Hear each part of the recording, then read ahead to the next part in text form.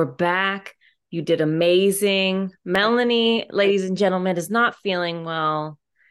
She has the flu. She has suffered in silence today. She is a champ. It's one nice thing about Zoom though, because we can still do it. Whereas like these days you can't, like, not that it's COVID, but you can't just rock up to an event coughing and sneezing these days. That's frowned upon. Highly frowned upon for sure. Yes. Are you just like put together from the waist up, or do You we know have what? For once in my life, I'm fully dressed. Because I Ooh. was feeling so shit. I was like, for me, when I like get dressed up and put a face on, it's like my battle armor. Like I feel different. So like I know Yeah. if I take the time, completely changes how I'm feeling that day. Yeah. So I Yeah. put the Well, full outfit. and it worked. You worked today. So good job. Welcome to the show, everyone. Welcome to Of the Publishing Persuasion. I'm Angela Montoya. I wanted to do the intro before Melanie snuck in and stole it from me.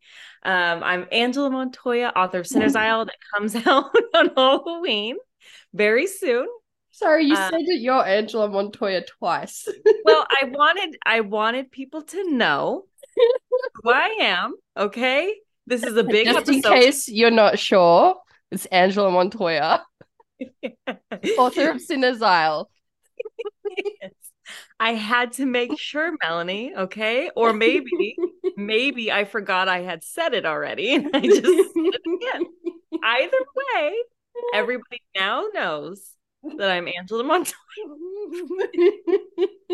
and I'm here with Melanie Schubert, the smart ass, award winning freaking diva extraordinaire.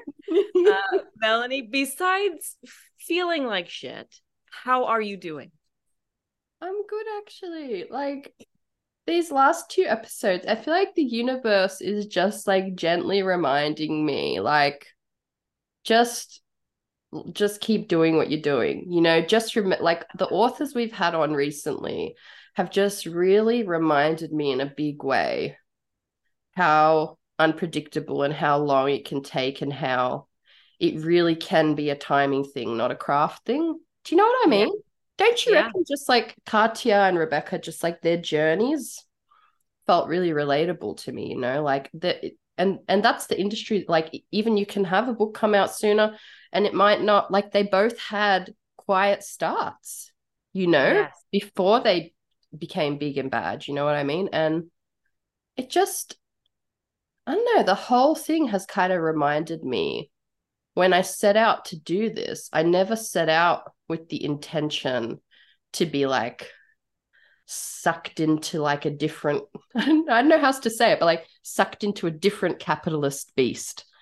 Does that Yeah. weirdly make sense? When I set out to like live life this way and chase this dream, I was like, I'm gonna live different. Like I'm gonna try and like prioritize what's important in my life.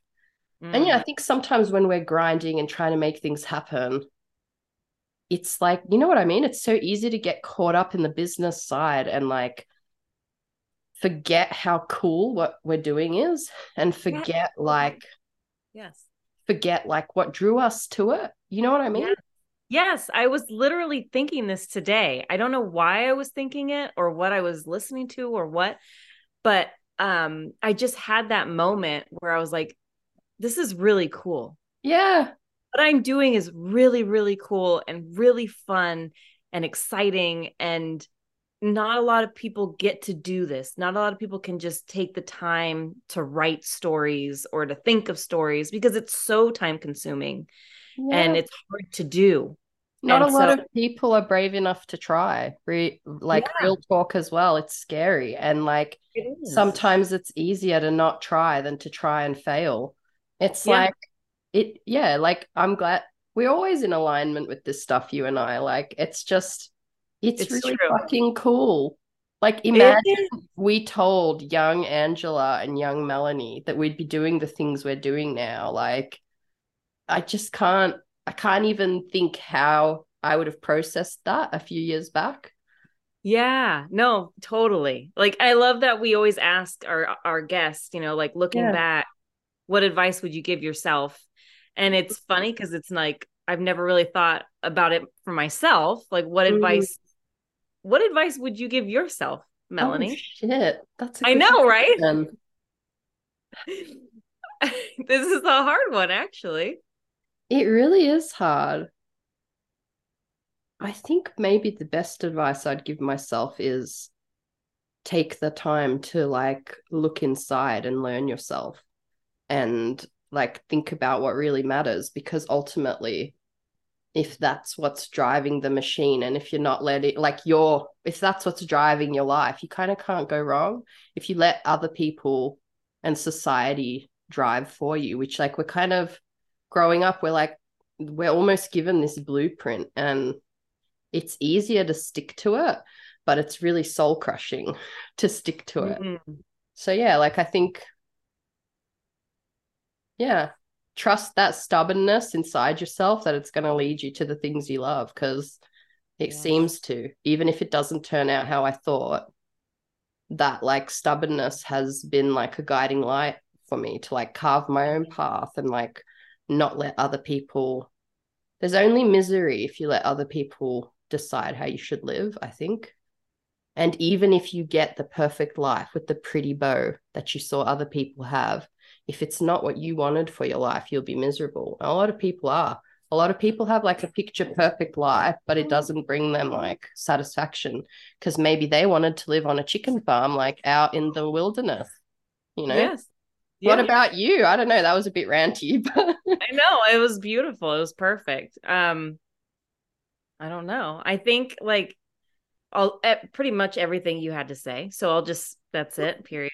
That's good. would No, you but add something? I think honestly, and I feel like it really changed for me, like just in the writing, Mm. um, like scope is finding your voice and trusting it. Mm. Because when I first started, I really wanted to write like so and so author, or that I thought like you needed to write these stories, and that's how you become successful, whatever successful is. But Mm. I feel like when I really let all that go and just trusted in my own voice as a writer, as a human, and just like let it be, let my weird whatever self be, it Yeah. really made all the difference. And like getting to I think Leanne said a lot of that too in one of our Yeah. episodes, just allowing yourself to be weird and be comfortable in the weird, I think is a really beautiful thing. Because you don't ever want to, growing up, you don't want to didn't want to stand out or be the weird kid, or Mm. because you didn't want to get ridiculed or whatever. but Yeah. but like really being that is what makes you so special, so Yeah. what makes your stories unique and cool. And so I think Mm. leaning into the weird is good. 100%. 100%. That is such a good one. I do wish I could have told my younger self, lean into that weird side of you, because that's how you'll find your real people, because you're so right.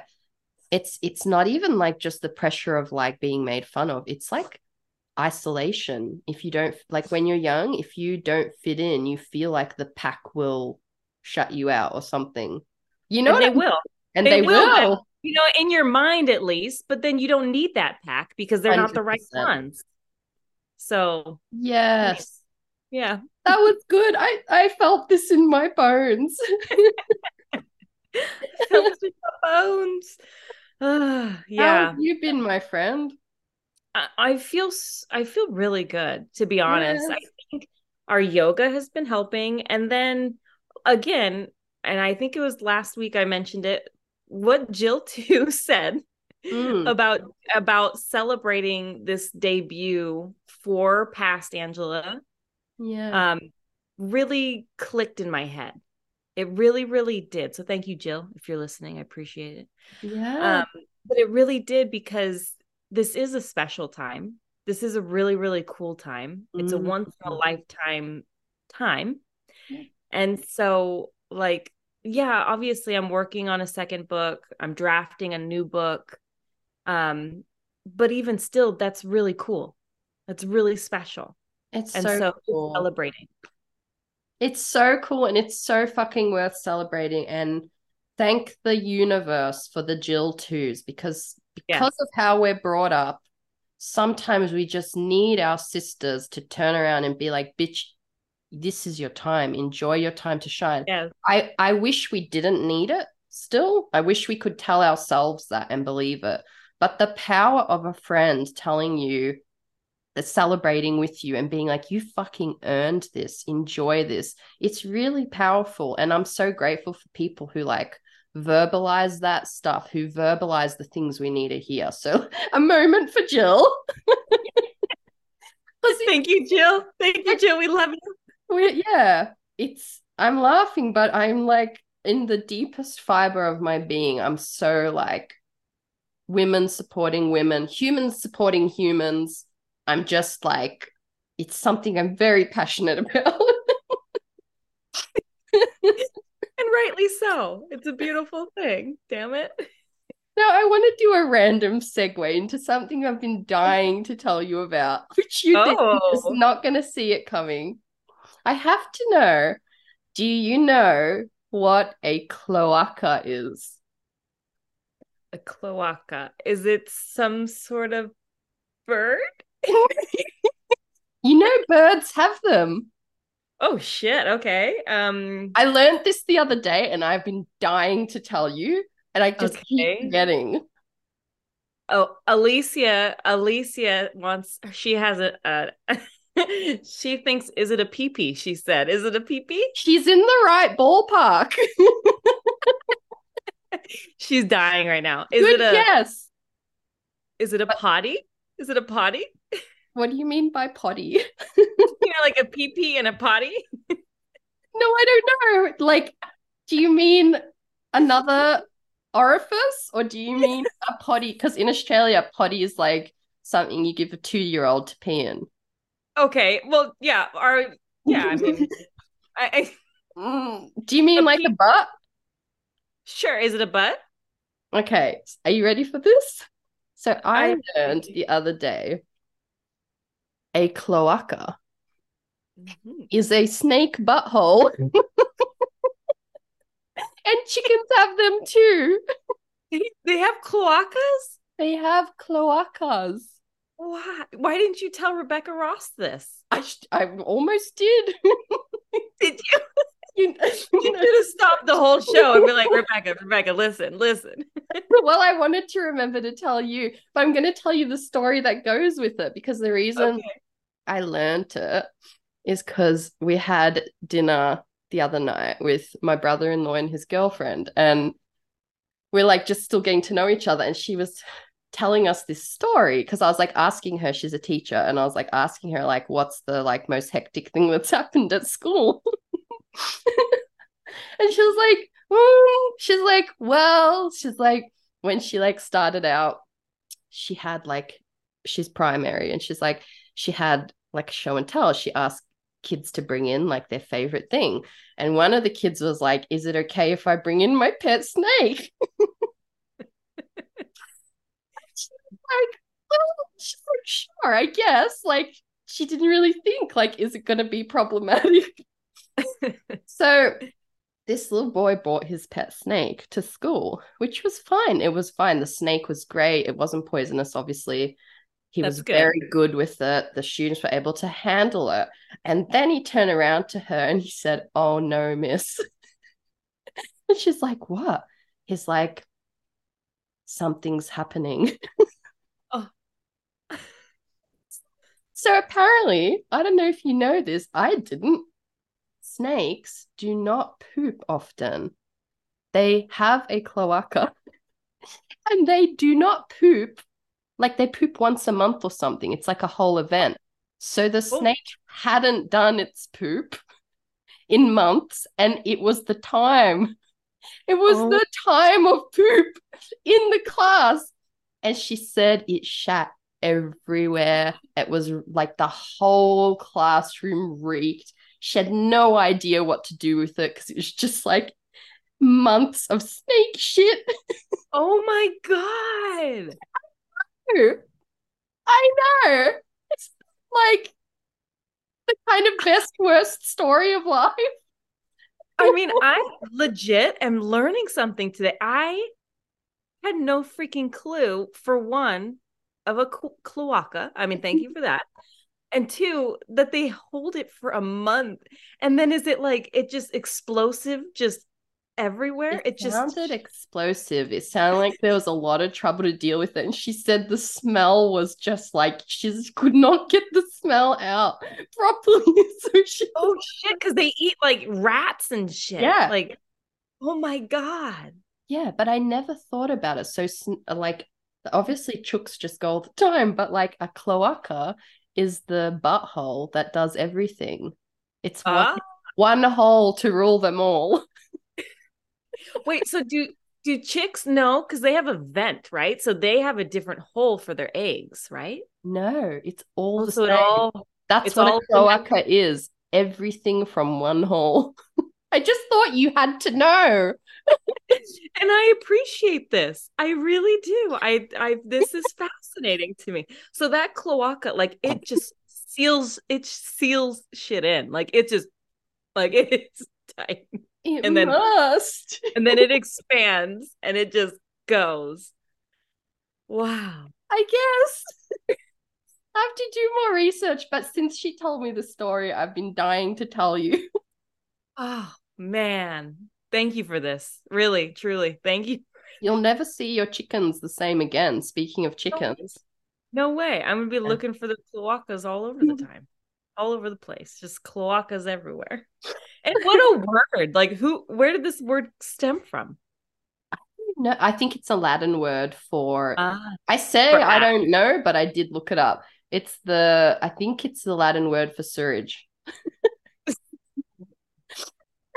And fun fact, I may have put it in my YA book that I've been writing. I decided to call good. the culty, like villainous, like monk characters cloacas. Because it kind of sounds evil in a way, but I know that it means snake butthole. Well, what if someone's reading it and they're like a snake butthole expert and they're like, wait a minute, It's Melanie. an Easter egg, Angela. It's a cloaca Easter egg for those who know, these noble listeners of the podcast. One day when they read it, they'll be like, so there you go. Don't say I don't educate you. I feel learned today. I mean, thank you. Thank you for this. I'm gonna tell everyone I know. I know. Now, I honestly need to know more about how a snake poops at this point. I Same. feel like we need to see a video. Oh. But now I also feel like I need to know more because I was shocked as well. It's just like such a bizarre fact. But anyway, moving on from snakes to things with serpents on the cover. Is there Ooh. anything for Cinerzile Corner this week? Dude, yeah, I mean, like so much, I think. But one thing that really sticks in my brain is the other day I was tagged in something and I was like looking at the picture for forever. Like, I was just like, oh, this is a really nice picture. Why am I tagged in this? And then I looked closer and she had my book, like my actual physical book in her book stack. And I was like, wait a minute, what? And like it's getting out into the world. Like it's been printed, which is so cool. So I've just been sitting here waiting, like, oh, am I gonna get my book soon? Like, is like looking out my window, waiting. Because my post, the mailman over here Yes. is not always on point. So I'm like, oh no, did they lose my books? But yeah, she's real. Like she's a full blown book and has been sent to people. It must feel surreal to see it. Not having your own copy yet. It must feel like fake seeing it in Yes, photo. because like I had my friend Gabriella like printed me a fake Yeah. cover, right? So like we just put it on top of a book, and I've been Yeah. using this as like a reference, right? And That's glorious. I know. So thank you. So like I've had this, and like Yeah. I now knowing it's like real and I'll get to actually hold it soon is so weird because Yeah. I've just seen renderings, and like seeing it in a person's actual hand is wild. How did it make you feel? Giddy. Like I was Yeah. just over the moon because it's just like, oh, like it's really happening. Like Yeah. people are getting it. So and she and the I apologize. I don't remember her tag on Instagram, but like Mm. she read it. Well, she had the well, and she had the whole audiobook. I have not even listened to the audiobook, but she had that as well, and she listened to it in one sitting, like in one day. And so I feel really great. I'm excited, but I'd like to Publishing see is it. weird. Where are your copies? I know. But she said it sounded great, so I'm excited. Hey, as long as they're liking it, I'm happy with it. I'm okay. I'm not going to Yeah. push. Plus, I know a lot of behind the scenes, like in publishing with my editor and Mm. all, they're going through so much for the next season. So Mm. it's just like, I think there's just so much happening at this, like literal this week, Yeah. that it's probably impossible to focus on everything, but That's I'm just true. waiting. I am waiting. And you know what? It's like good publicity that people are getting it. And yours will come when they come, like Yeah. yeah, that's so fucking exciting. It looks so cool. I saw another one today Yeah. from Get Underlined, which is like the marketing team, I think, for Yeah, yeah. my book. And they had it and it was like up on a shelf. And I was like, oh my gosh. So yeah. So she's real. That's cool. I know get underlined. Girl. It's oh my gosh, it is so close now. It is Yeah. nibbling at the heels. I can't wait. She's gonna have a place of honor on the shelf. I'll have to move the shelf closer once that copy is here. Just And the whole shelf just needs to be moved right next to yeah. I'll yeah, I'll send you one too. I'll send you one. I would love that. Write me a love note in the front cover.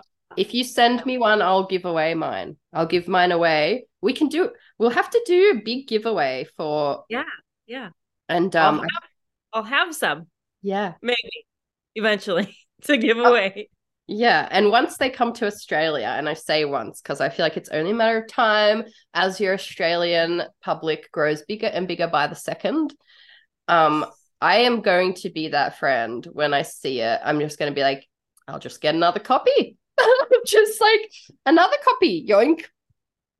I will have multiple copies and they will have a shrine.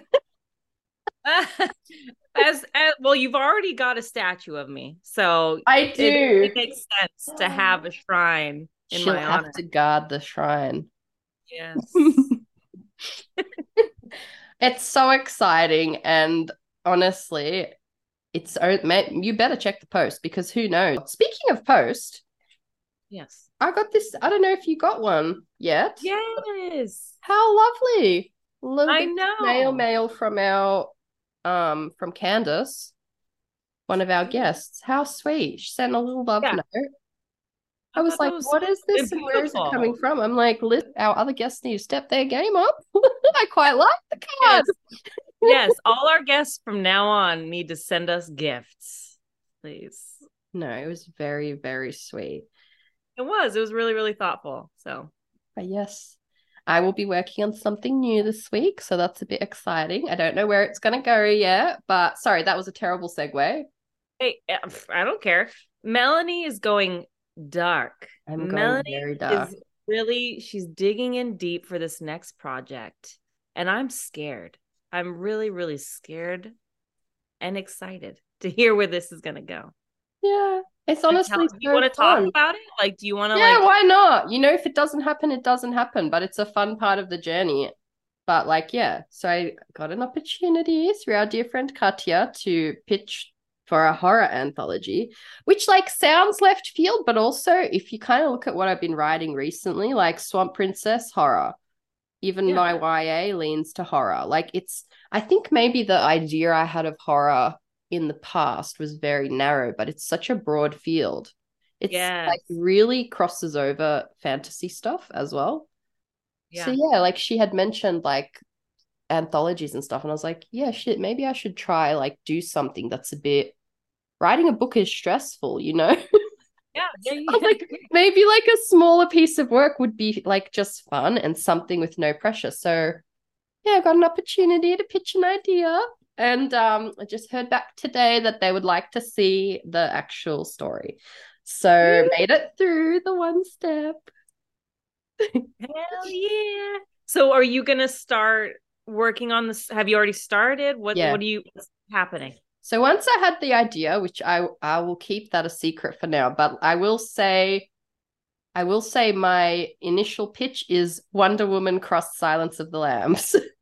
So it's like, yeah, it's definitely the darkest thing I've ever written, but the theme is revenge. So I kind of just was sitting with like what I tried to just sit with that question and be like, what would bring about the deepest desire for revenge? And then I kind of went with that. So yeah, I've done like I did a skeleton when I had the idea, because I did have a lot of ideas coming for it. And it's kind of been nice with a smaller, like an anthology story. I think it's 3,000 to 10,000 words. It feels like a really manageable size. And I'm having even though it's dark, I'm kind of having fun exploring that side of my writing, like something like a bit unexpected. I didn't expect to write something so like dark and gory. I am going to try keep it like when I say try keep it light, I'm not going to write any like on the page like abuse or anything like that.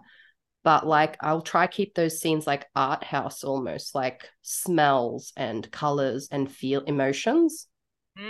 Yeah. So, but it's just fun, even just thinking about it from that angle, approaching it as like a new, I don't know. It was a real breath of fresh air. It feels like low stakes. Like if I don't get through the next stage and they don't accept my story, it'll suck a bit. But like, it was cool to just have something different to work on that. Yeah.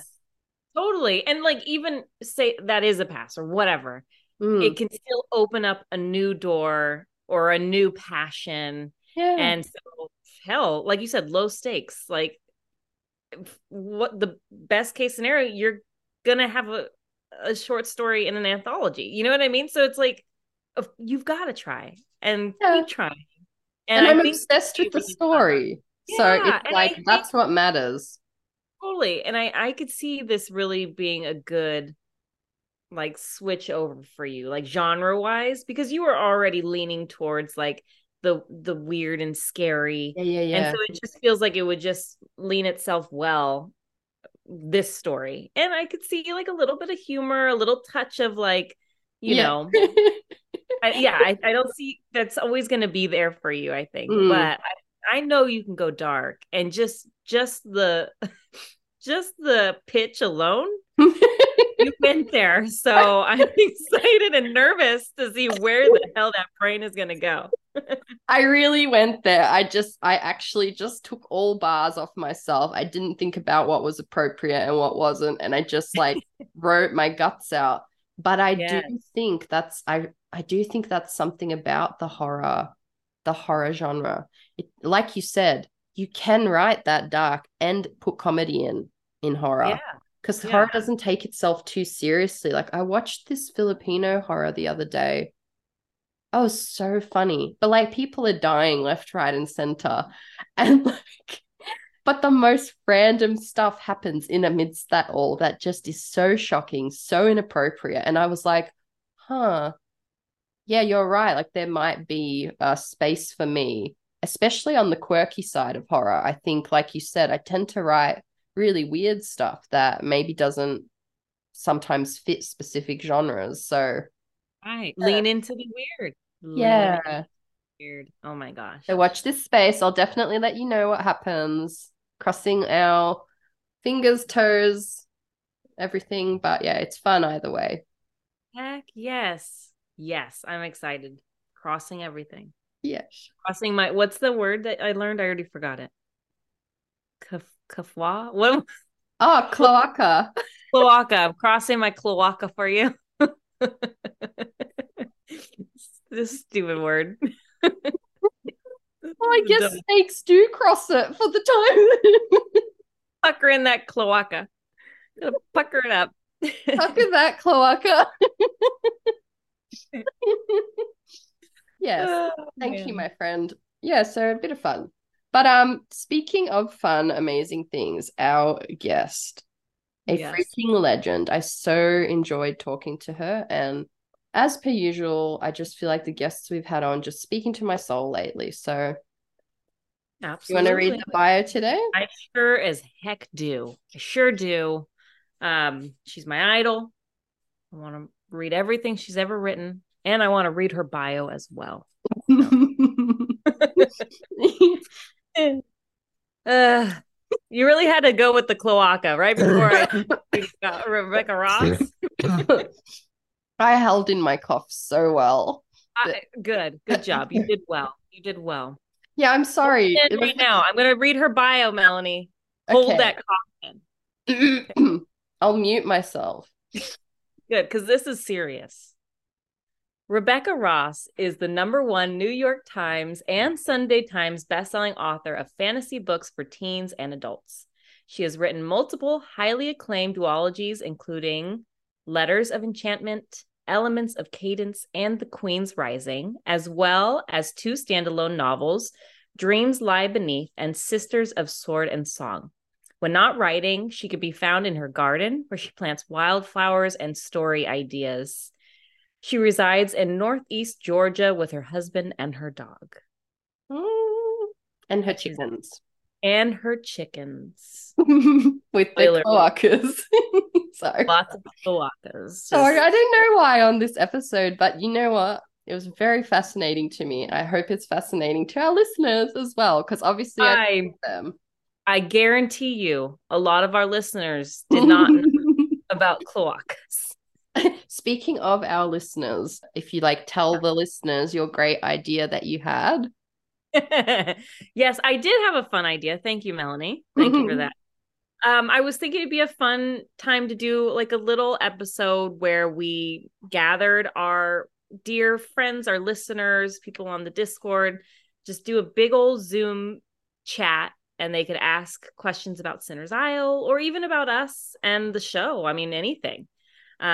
Just a free for all of questions. I think it'd be fun. I think it'd be a fun thing to try.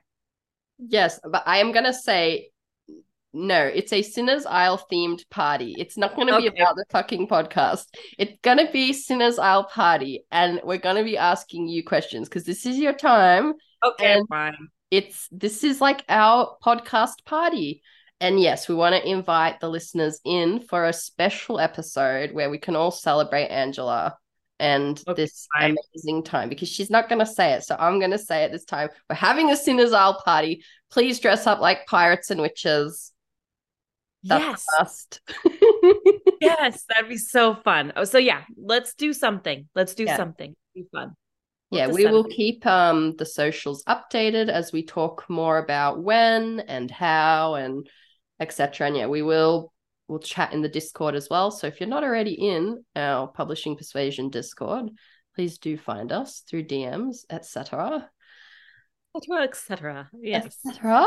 But without further ado, our glorious guest. Yes. The Rebecca Ross. Hello. All right. Rebecca, you look amazing. Your whole backdrop, everything is such a freaking vibe. I'm in love. I'm obsessed. Ah, thank you. Well, so nice to meet you. Nice to meet you. Yes. It's honestly like I've been wanting to have you on for forever. And so the fact that this is working out is just so exciting. And I already know everybody, all of our listeners are just going to be fangirling, boying over you. So Welcome to Oh, the show. yeah. Thank you so much for having me. It's No, our absolute pleasure. pleasure. Yeah. Yeah. No, I can't get over your backdrop, honestly. Like it just feels like it's the coolest thing ever. I mean, just goals. I'm over here with my like Halloween children's display. No, I love that too, though. It's so seasonal. It is seasonal. Can you please tell us like what's a favorite item on the shelf behind you for our listeners who are just like listening? Just like something, because yes, there is a lot of glorious Gosh. things on those shelves. Tell us one. What is it and does it mean Okay. anything? Goodness, that's a great question. Let me look. I do really, really love, well, I guess I'll go for these. You can't even see them on the screen, but I have like this stack of like old letters. And I bought them off of Etsy, but I'm pretty sure they're like old love letters. And they're just so timeless feeling. And I use them a lot for like photo props when I'm taking photos. But yeah, I just think they're super cool. And so they're like one of my favorite things. And I just keep them like up here on my little like chest of drawers. Beautiful. It Like is. It's real love letters? Like Yeah, they I'm pretty sure they're like legitimate, like the postage stamp is like from 1941 on this one. 1919 from this one. You can see like the person's handwriting is just like wow. absolutely stunning. How they used to write back in the day when they took a lot of pride in that. And yeah, it's just I actually haven't read all of them. Some of them are kind of hard to read, to be honest. Mm. Just like how, it's like cursive, but yeah, I bought them off of Etsy. It was like a collection of love letters. I just think they're really cool. That's amazing. What a great question, Melanie, because I mean, honestly, um, that is so cool. And just like it's just like a piece of history Yeah. that you can just touch and it's love letters and it's beautiful and Mm. oh, I It love made that. me weirdly emotional. Oh, It's That's beautiful. Like beautiful. somebody's treasured words have lived on, and it's now like a treasure of yours in a different way. It's so cool. yeah, thank you. It's funny the handwriting thing though, because I have some pre-order stuff that I'm doing for Sinner's Isle. And so I've been trying to write notes and I have come to the realization my handwriting is awful. I mean, it's really bad. I don't even know what I wrote on these letters. I don't know how Oh. we're gonna read them. So I should have practiced maybe, but No, readers will still love that. Because I used to do the same, like with all of my like pre-order campaigns early on when I would definitely like write thank you notes and I would like send swag out. And I had someone tag me not too long ago and they have kept every single like thank you letter that I've sent out with swag. And I thought that was just really kind and sweet that they like kept it. But I will oh, say my handwriting has like progressively like gotten worse and worse because when you're writing like a bunch of them, it's like, oh my goodness, like my hand is hurting. yes. So, but that's That's a really sweet. lot. Yeah, and that's it's really, really sweet that they would keep it like that. That is so cool. Now let's get into it. Like, tell us a little bit about yourself. I mean, did you always want to be a writer? Not just a writer, like an amazing writer. Let me just add that part in. But did you know you always wanted to be a writer? Yeah, I mean, if you had asked me when I was 8 years old, what do you want to be when you grow up? I said two things, and one was Olympic equestrian. I loved horses.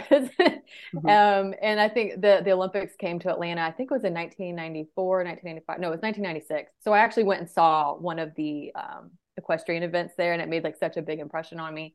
But the other answer was author. Like I just knew very, very early on that I wanted to be an author, and I honestly cannot remember a time when I was not reading and writing. Like I have a very like vivid memory of being a kid and my grandfather had he was like one of the first people to have an Apple Mac at home and he had a printer and he was so proud of his Mac, and so I would go to the printer and like steal printer paper out and I'd fold it and staple it. So I was like making my own books and would just like illustrate. And I even had this one book I remember I like it was Beauty and the Beast and I dictated it to my mom. So she like typed out everything and then I would illustrate it and I couldn't even like really write words yet. So I'd have like the R's were backwards and everything. But I also think it's because I just loved reading so much. And I was just like this voracious reader. And so because I was reading all these stories, I wanted to create my own. And of course, as a teen, that's like was like my number one passion. I was like, I would just sit in my room and write stories by hand. It was super boring. Like, my siblings, I have 5 younger siblings, and they would like try to like spy on me and be like, oh, this is super boring. She's just sitting at her desk. But yeah, it's just been something just very innate in me from the very beginning. And I will say it's probably been the only thing I've ever truly wanted to do that I've like dedicated myself to. So yeah, I just feel very, very fortunate that it like the dream actually happened, and getting the publishing deal was just, I remember it just was life changing for me. I have to know, what was young Rebecca reading? What were you always curled up, your go-to? Yes, great question. So I love the Chronicles of Narnia. Um, so those were like very influential, and I think like that portal fantasy. We had this weird closet in our house where like you would open it and there was like a step up into it. And I remember like I would go and sit in that closet and like was trying to get to Narnia so bad just because I thought it was a magical closet. But you can even see like the wardrobe like influences years later with Divine Rivals. I bring that wardrobe magic back, and that is kind of a nod to the Lion, Witch, and Wardrobe, which was such a huge impact on me. I also really, really love the Saddle Club. I loved horses, so I love the Saddle Club. And I also read a lot of the Dear America books. I don't know if y'all remember those, but they were like big when I was like in middle school, and it was like each book was like took on a girl in a different time period and would tell her story. And initially it was like United States history, but then they kind of expanded to like princesses from around the world. And I like had all of those books and I loved them. And then as a teenager, I was a huge Lord of the Rings fan. So obviously those fantasy books was definitely fueling a lot of my imagination. And I think that's probably why I gravitated so much to fantasy.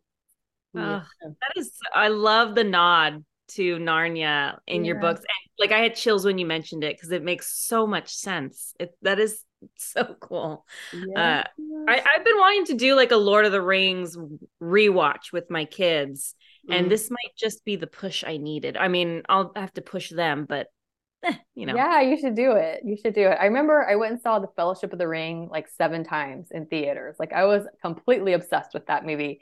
But I feel like it's been so long since I've actually watched them. So I'm like, I need to do a complete like marathon, rewatch them again.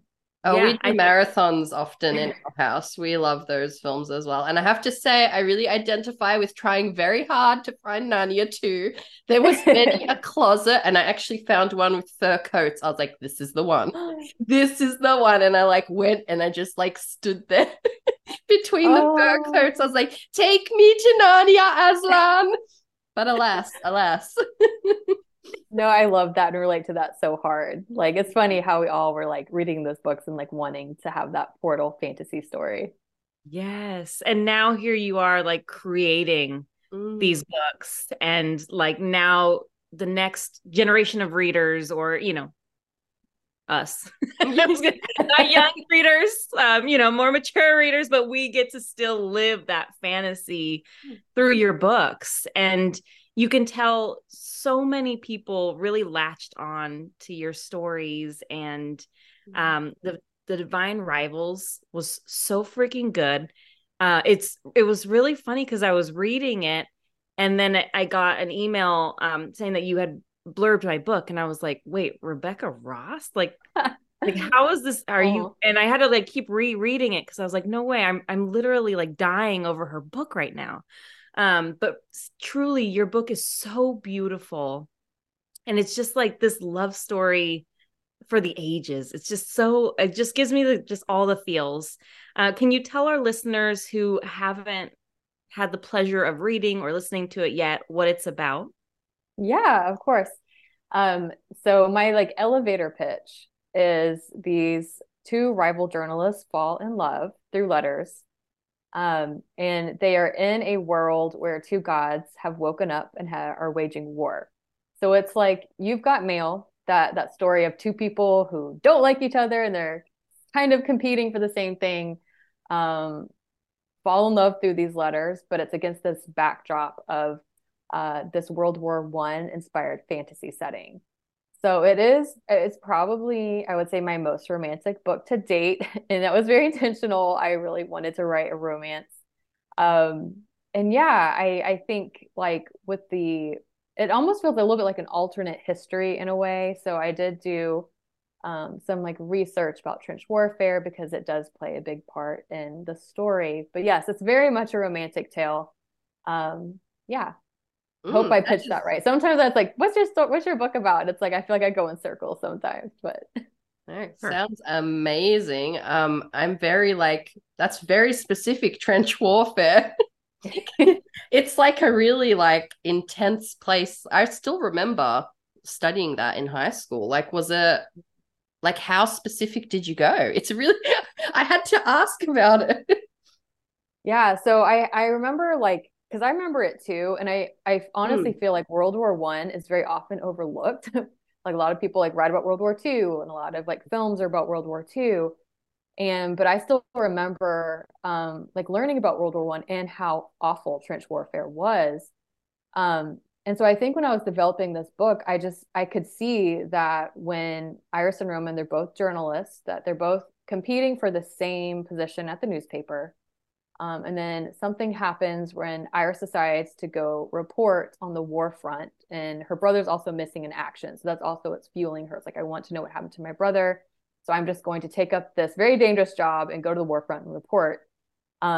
And so when I kind of like saw the direction the story was taking, like I could just see her in the trenches, and I also saw Roman there with her, and just like having this very intense moment. Like, what would that be like? So I definitely had a book about World War One, and it had like how the trenches were constructed, and um, mm, just like how like living conditions were really bad, and just how it could be very demoralizing, especially if it was raining and they're in the trenches, and just how things would be at a stalemate for a long time, and you're kind of waiting for the other side to kind of make an attack. And so I definitely had to use those books to kind of just like see the visuals. And I will also say there were two films that I watched that I highly recommend. They're both very emotional because again, anything World War One is just like going to tear your heart out, I feel like. mm. But one is 1917. I don't know if y'all have seen that film, but it is like a very cinematic uh,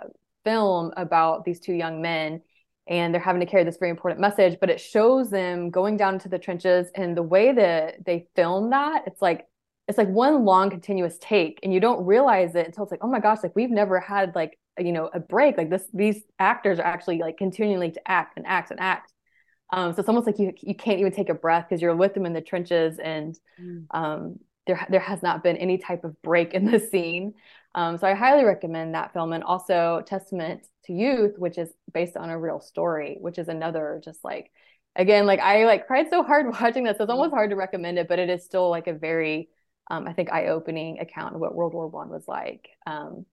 So yeah, definitely was like I wanted to draw like that, have that historical atmosphere woven into the book. But it was still really hard to do. And like I can't even imagine writing a true like World War One like historical fiction, because I'm still kind of drawing fantasy into it. But yeah, it was definitely very emotional, like writing those scenes. So what was like the first spark of inspiration for you? Was it like those films, or what like how did it where was the genesis of this story? Yeah, so the story I started writing in 2020, and which I think that's pretty significant. You hear about people's stories they wrote in 2020 that are now just like hitting shelves. But I actually had not written anything new almost the entire of 2020 because I just felt really overwhelmed and sad by like everything that was going on in the world. So it wasn't until November, and I was like, okay, I have not written anything new all year, and I need to get going on something. So I opened my journal. I always keep a brainstorming journal where I write random things down. And so I actually started a new journal. It's like, okay, I'm just gonna write very like interesting like phrases down and just see if something sparks. And the thing that found me was a girl who writes letters to her missing brother and the boy who reads them. And I was like, that's a very interesting idea. And I've already mentioned You've Got Mail. It's one of my favorite films. I think I always knew one day I was going to write a book about two people who fall in love through letters, and I just was waiting for the right characters. And so as I started asking questions like, okay, well, why is this main character, this girl named Iris, like why is she writing letters to her brother? Like, why is he missing? And like, why is this other boy receiving these letters? Like, how is this happening? And so I just continued to ask myself questions, and I very quickly could sense like the time frame. And it was like this very early 1900s where there's this newsroom and typewriters and like cups of tea. And um, and I could instantly see their rivalry, like they're at the same newspaper, and then like somehow these letters have to get exchanged. Like, what could connect them? So I was like going through all these things, and I love typewriters. I've been collecting them for a while. It's like, well, what if the typewriters like have some type of magical link? And so I just continued to ask myself questions, and I was so intrigued by it that I started writing the book. And I knew like, oh, her brother's missing at war. And that's kind of where the war aspect came in. And because I already knew I was in an early 1900s feeling of an atmosphere, I just knew it was like World War I inspired as well. So that's really like the beginning. And the story just kind of carried itself. I was just very interested and excited to see where the book would go. And it's amazing that it came out of a season of like a very long writer's block, like very long drought where I didn't write anything new, didn't feel like writing anything new. And I feel like one of my best works came out of that season. So it was just very interesting how I guess my mind works sometimes, like where you feel like, oh, I'm never going to write another book again. And then you get an idea that all of a sudden sparks everything. Yes. And I love that you just ask yourself questions like, what if, and just explore it and follow the leads, which I think is just really, really fun. You mentioned that you were kind of in that, like a, writer's block, or, creatively was having a hard time. How do you feel like you can get yourself out of that? Like when you're stuck creatively, do you think like just writing in your journal was the thing that really sparked something new? Yes, because I've had another very similar situation happen right before I wrote River Enchanted, where again, I was feeling like I went months without writing anything new. And that writer's block was even worse because I would pull up my manuscripts and I would write a sentence and delete it and write a sentence and delete it. Like it was just like this. I feel like I don't even know how to put a sentence together. But I think there's something very magical when you kind of like close a laptop and then you open a journal and you start writing by hand, and you just kind of let yourself write just whatever comes to mind, whether it's like a beautiful description or characters and like an argument they're having, like just something that's going to just get your hand moving across the page and just get almost unlock your mind. Like you're putting up walls in your mind because you want something to be perfect, and you just need to let the ideas flow out. And I will never forget this advice I heard from Laini Taylor, or she likened stories like telling a story. It's like making fire, where you need two sticks to rub against each other, and those sticks are two different ideas and they spark fire. So sometimes I feel like when I'm really struggling, like nothing's working out, I have these great ideas. It's like, oh, I just need to take this idea and bring them together. And a lot of times something sparks, and then all of a sudden I have the plot, or all of a sudden I see the world. So I've never forgotten when she said that. And it has helped me a lot just to kind of like make a notebook and fill it with ideas and just see what happens. Yeah. Oh, honestly, I have chills listening to this conversation because it's so what I love about being a writer. And I think that way of approaching it, also that question asking, it kind of brings you back to what's most interesting about the story, because the questions we ask are we want those answers as the story guides us through. It's so clever. Yeah, and I am definitely a discovery writer. Like I rarely plot, and I think that it's like a gift and a curse at the same time, because sometimes it's like a scary process where it's like I'm just kind of going and asking questions and trying to figure out as I go. Whereas it'd be nice to have like an outline, like things are, like built and you just kind of fill them in. But yeah, it's just like that thrill of discovery is what I really love about drafting. And I feel like I would not have come up with some of the plot twists or some of like the settings and the scenes and these character moments if I had plotted it. Like it only comes in the moment when I'm actually like drafting and feeling the words flow. I love that. That's so cool. Yeah, it's just that fun discovery writing is just magic and hard in the revision process. Now you have Ruthless Vows coming out next. How was that compared to writing Divine Rivals? Were you discovery writing your way through that project as well?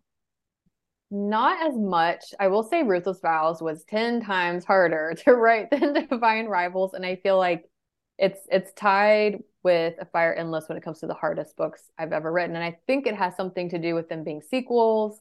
You have your characters, you're continuing their arcs. You want to stay true to who they were in the first book, but you still need to develop new things in the sequel. And then, of course, it's building to this final climax and then making sure everything is wrapped up, right? So it's like this enormous pressure to try to like you nail it, especially in YA when they want to keep your word count in like this very like firm little like narrow window. And I think like the first draft of Ruthless Vows was like 145,000 words, and I knew my editor was going to be like, whoa, like we need it to be like we need to be like 100,000 words. And I was just like, I don't think I can cut 40,000 words without like drastically changing the story. So I was able to cut like 25,000 words, and even then it was hard. But I will say that going into Ruthless Vows, like I will say like I had like kind of a set idea of like where I knew where I wanted it to end, but I wasn't exactly sure like how everything was going to play out. And so I had to trust myself again, like, okay, don't panic. Like we're going to figure this out. And it's almost like my subconscious, like past Becca left things for like present Becca to find. That's always like the weird thing about like writing books. Like I didn't even know to leave that hint for myself. And then here it is. So now I know what to do. Yeah, just really trusting the process in my gut. And like, I think knowing who Iris and Roman were very, very well also helped me be able to carry their story through to the end. It's honestly really comforting to hear, actually.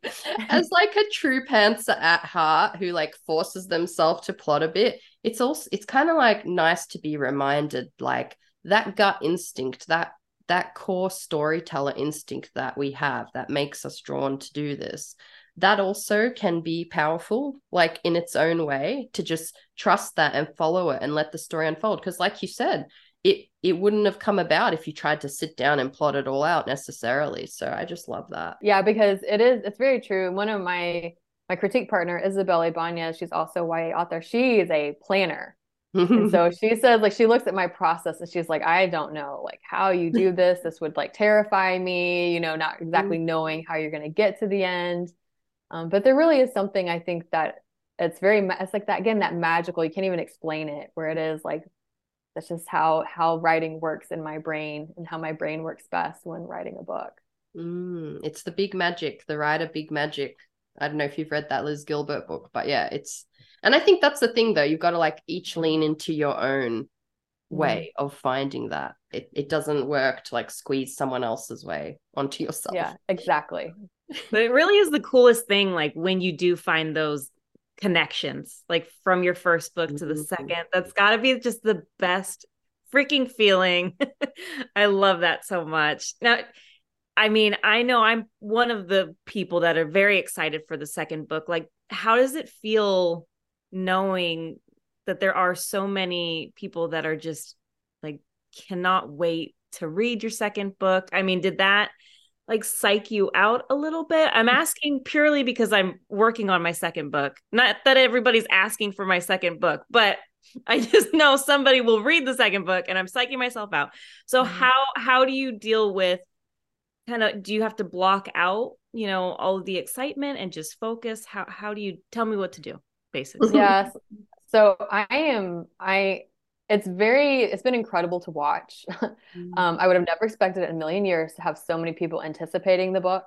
And so I'm very, very thankful for it. I will say it's exciting, but it's also slightly terrifying because you do want it to live up to readers' expectations. And I will say I'm so glad that I wrote Ruthless Vows before Divine Rivals came out and before it really blew up, because I think it would have definitely been harder for me to know so many people were anticipating it if I was writing it.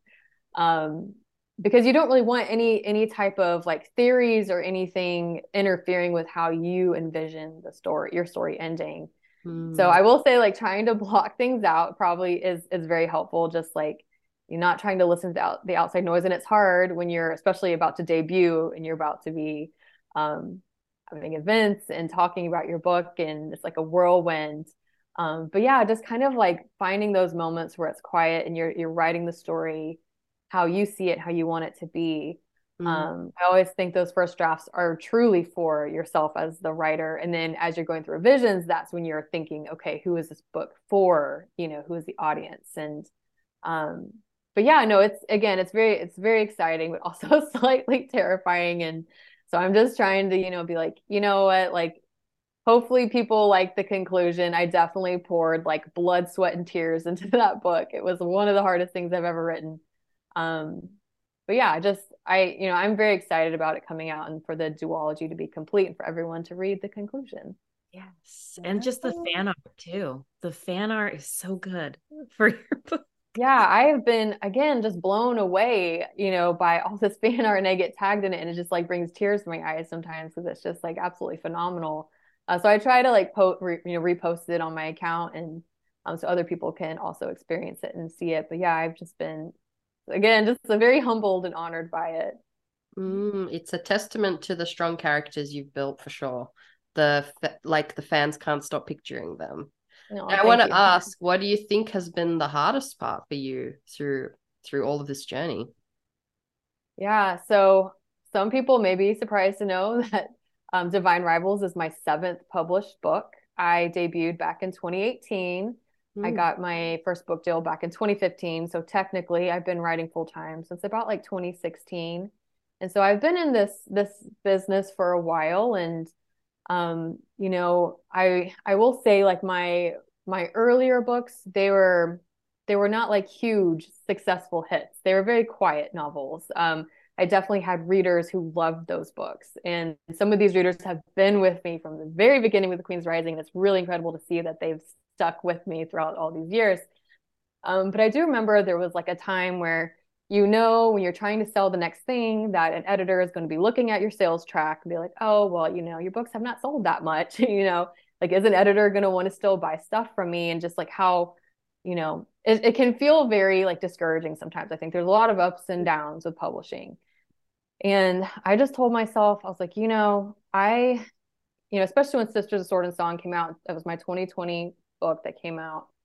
Obviously that year was just really hard for everybody. And I especially feel for debuts that came out in 2020, it's just like really hard because, especially like everyone was buying books, but they were buying books that were already very popular. And then if you can't go into a bookstore and browse the shelf and kind of discover books that way, how are you going to find books like on Amazon if they're playing into the algorithm? Well, what's popular, So I just remember thinking like just feeling really kind of low and sad when Sisters of Sword and Song came out. But steadily over the years, like people do find your books and your readers will find you. And I think that has been it's been just a very steady, slow but steady journey for me. And looking back, I would have it no other way. I'm very glad that this is how my journey has been, that I was just like, you know what, I'm just going to keep writing because I love it. And I'm too stubborn to give up. Like as long as an editor wants to buy something from me, I'm just going to keep selling and keep writing and just keep going.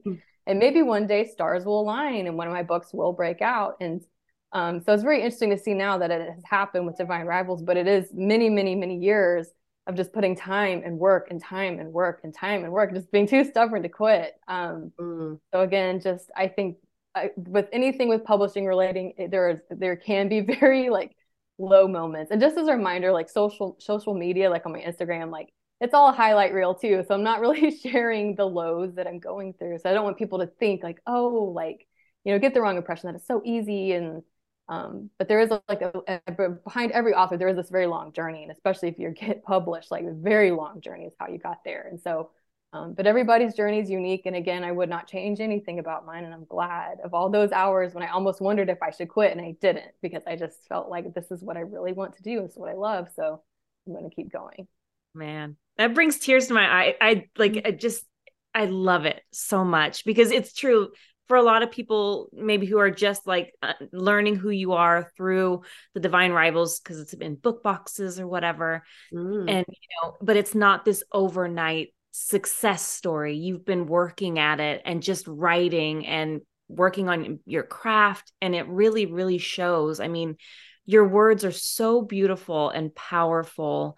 So I think it's just like a inspiration to all of us writers, because this isn't an easy journey. This isn't an easy path. And a lot of us have been grinding for a while. And so it's really, really cool just to hear you say this, honestly. What's been your most rewarding part so far of your journey?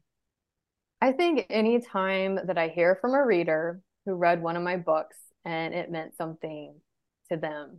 It's just like I can't even explain the feeling I get, but it has often brought tears to my eyes. And I think Divine Rivals in particular, I've had a lot of people reach out to me because they have lost people very close to them in their life, because the book deals a lot with grief and loss.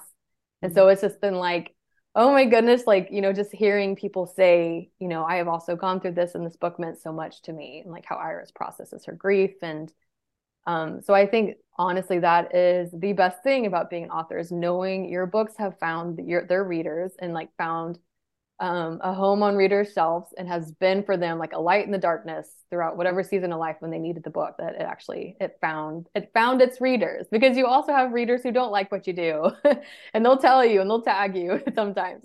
And that can be kind of hard too, like balancing it, but you just know that just the book wasn't for them. And then there are definitely readers that need your words. And so yeah, that's probably that's the best thing about being an author. I love that. There are readers that need your words. That's beautiful. Okay, well, we have our favorite question that we always ask, which is, looking back at all you've accomplished, what advice would you give a younger version of yourself before you started this journey?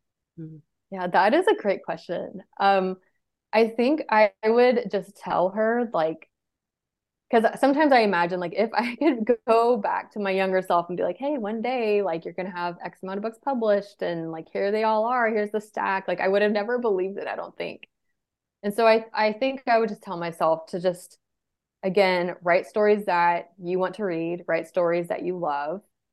Don't be afraid to take a risk and go out on a limb, because that's a big part of it, like getting published. Yeah, just to enjoy the journey. Like, don't try to feel like you need to rush. I think there's this mentality of you have to hurry, hurry, hurry. You got to do it when you're young. You're going to get too old. And it's just like, no, no, no, no, no. Like, there's no like time limit on this. And it's okay to take your time. It's okay if you're not like rushing through things. I think sometimes even when you draft a first book, you want to immediately rush and query and just send all the queries out. And so I think there's a bit of patience and too you have to learn as you're like kind of getting into this, because you have to wait for a lot of things. You have to wait for a long time for certain things with publishing. It can be infuriating sometimes. Like, you don't hear anything for months and then all of a sudden everything happens. So again, just be like, tell myself, do what you love, write what you love. And again, just don't give up. Just have that grit and just keep going. Yes. And I love what you said before, too stubborn to quit. That hit me deep. I'm gonna need a tattoo of that. You should get a tattoo of that, Melanie. I feel like on your chest, just full body chest tattoo. That's a vibe. It's a vibe. I think I need that. Yeah. I love that. Well, what do you do for fun when you're not writing these amazing stories? What's life like for you? What do you do? What are your hobbies? Do you have hobbies? Oh my gosh. So I don't have very many hobbies. I will say I do like to garden. We just got chickens this year, so now I'm obsessed with my chickens. I'm one of those like crazy chicken people that are just like always out there with their chickens and talking to their chickens. But they're so much fun. And they honestly just started laying eggs a few weeks ago. And it's just like, oh, they're just so precious, now they're laying eggs. And so I like doing kind of like, I'm not a homesteader, but I like doing things like growing my own food and taking care of my chickens. I'm obsessed with my dog. But I just like doing house projects too. I'm very much occasionally I'll kind of get like the desire to want to like kind of like redecorate or something. Like, I really do like interior decorating, and I kind of have like a really weird style, and it's taken me a while to figure out like just decorate your house how you want to decorate it, even if it looks weird. But I enjoy that. And then of course just any type of like I pretty much walk every day. I feel like that's like very good for my just like creative. Like, I like kind of trying to be active, because with being an author, I feel like I have sat for so many hours and it's kind of caught up to me. And I'm like, oh, like I actually needed to really get out there and like move my body instead of being crunched at my desk for like 12 hours. So I do enjoy strength training and doing some running, but I'm pretty boring. Like, I really like just kind of am like a hermit at my house, like with my garden, my dog. Yeah, no, you're a woman after my own heart. Honestly, everything you were saying, besides the running, everything else, I was like, yes, me too. Okay, good. Yes. Chickens are underrated. I don't have them now, but I grew up with them and they're very soothing to watch. They are. I've heard people say it's like free therapy almost because you just go out there and watch them and there's something so like calming about them. Like, and they have their own little personalities and their little sounds, and it's very soothing. Yeah, especially when they start laying eggs. I think that's just so fun. Like you can collect different chickens that have different colored eggs, which is so fun. Yeah. Yes. We could just have another podcast just talking about chickens. I'd be down. Really seriously. When we moved here, I was trying to work out if my balcony was big enough for like a little city coop. And then I decided probably not, but one day. Yeah. Oh. Well, I see our time. We've got a minute left. So I just want to say like, thank you for taking the time to talk with us and really just to give us the most amazing advice and inspiration. You truly are an inspiration to all of us writers. So thank you for seriously just taking the time to talk with us. Oh my goodness. Of course. It's my honor. And I love Sinner's Isle. I'm so excited for you with your debut coming out. What day is it coming out? It's pretty soon. Halloween. Okay. So this month, a couple of weeks away. It's so exciting. Yes. It's wild. I can't wait to be done. I know that. I guess you're never done, but you know what I mean. Yeah, you're just getting started, baby. It was such a pleasure to meet you. It's going to cut us off any second, but yeah, thank you so much. Yeah, thank y'all. Thank you. Bye.